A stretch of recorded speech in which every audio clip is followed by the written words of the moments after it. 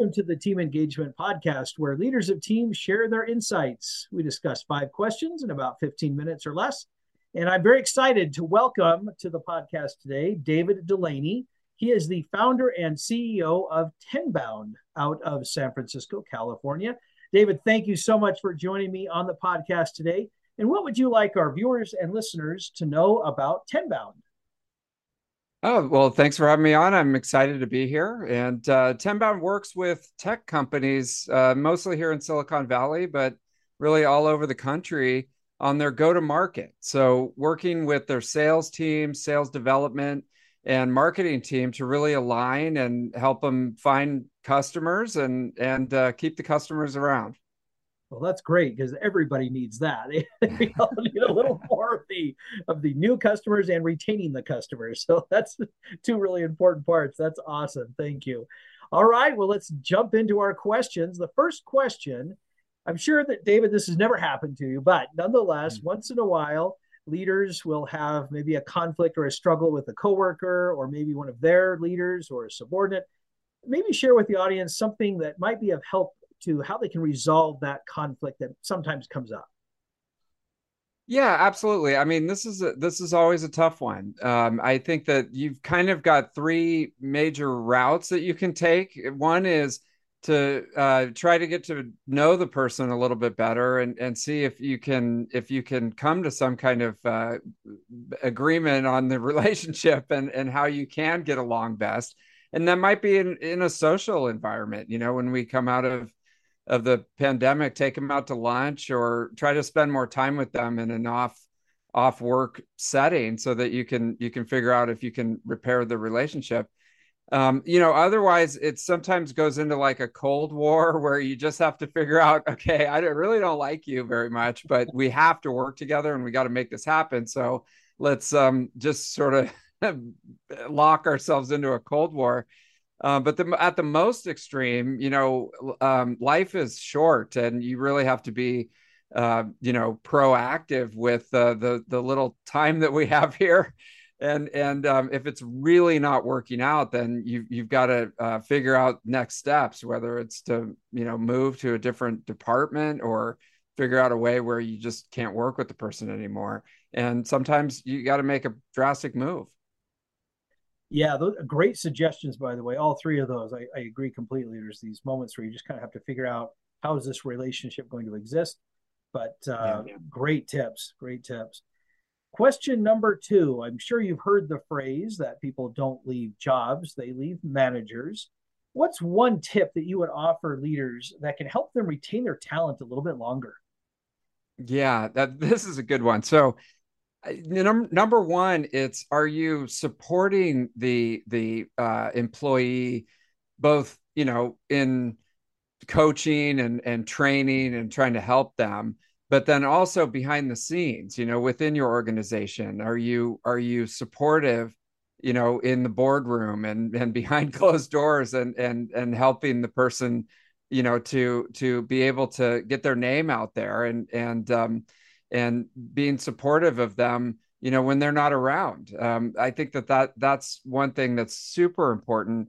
And then also being able to have those tough conversations with the employee and not shying away from giving them, the feedback that they need to hear on their performance or on the project that they're working on or how they're working within the company. And don't let it be a surprise. If it's builds up for a long time and you're not happy with how they're doing, the worst thing that you can do is surprise somebody. So I would really encourage you have tough conversations about things, and always from a place of that you're trying to support them.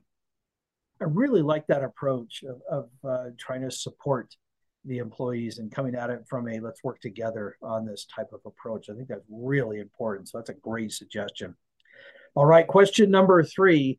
Is there a suggestion that you have for how teams can build resilience?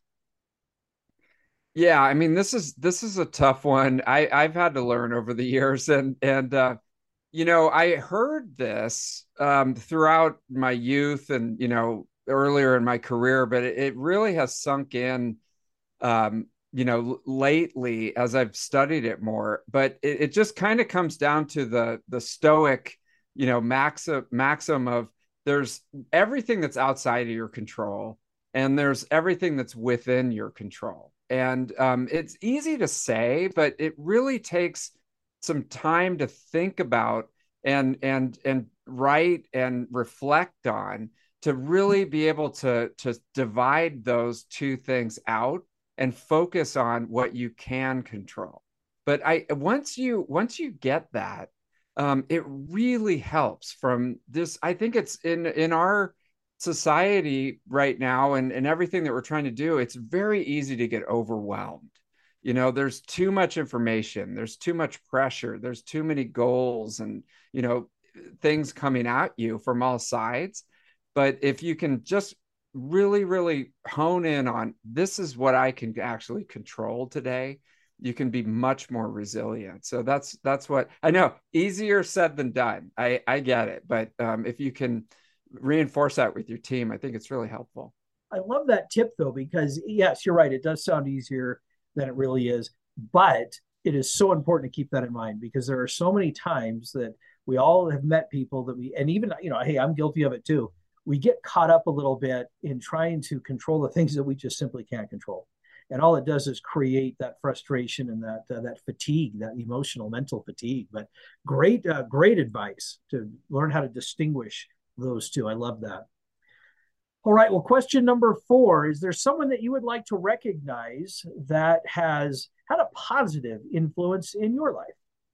Yeah, it's funny. I wrote his name down. There's a guy named Scott Sinatra, and he was no relation to the other one. No relation. I'm dating myself now, but Scott Sinatra was our sales leader at my first tech company that I started at when I broke into the tech industry. I didn't start the company. I just started working there as one of the sales guys, and he was very supportive.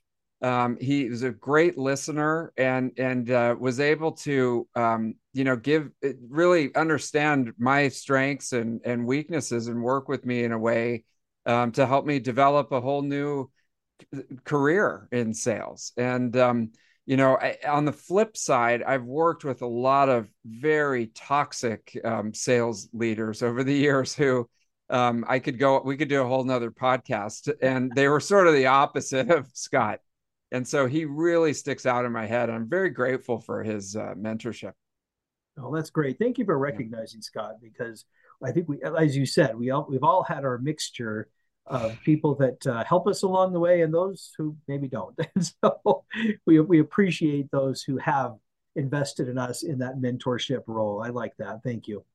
All right, last question. Tell us a little bit about your first job.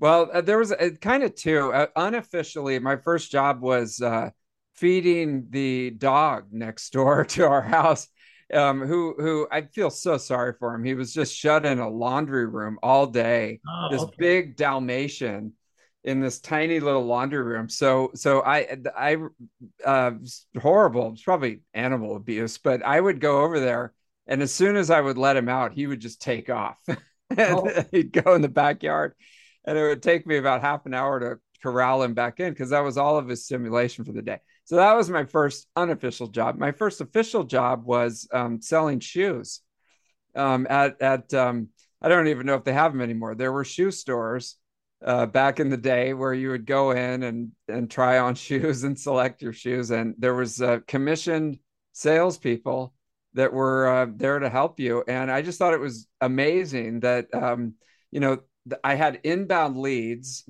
coming in, and they would select them. I would just help them out, and then I would make a commission, and it was awesome. So that is great. I like that. And that's kind of what got you started apparently on your whole sales career then. yep, I've always loved it. Yeah. Oh, that's great. All right. Thank you so much, David. I really appreciate you being on the podcast today. How can people find you? Yeah, well, if you're watching the video, just go to tenbound.com and jump on the newsletter. It's the best way there's tons of free tips on sales and marketing in the tech industry. and you can keep in touch with all the cool stuff we're doing. That's awesome. So tenbound.com and sign up for the newsletter then. Yeah. Sounds great. Thank you. This is Sean Richards with the Team Engagement Podcast, where leaders of teams share their insights. For more ideas, go to teamengagementpodcast.com. And we also invite you to subscribe or follow the podcast wherever you may be watching or listening. Thanks so much for joining us, and have a great day.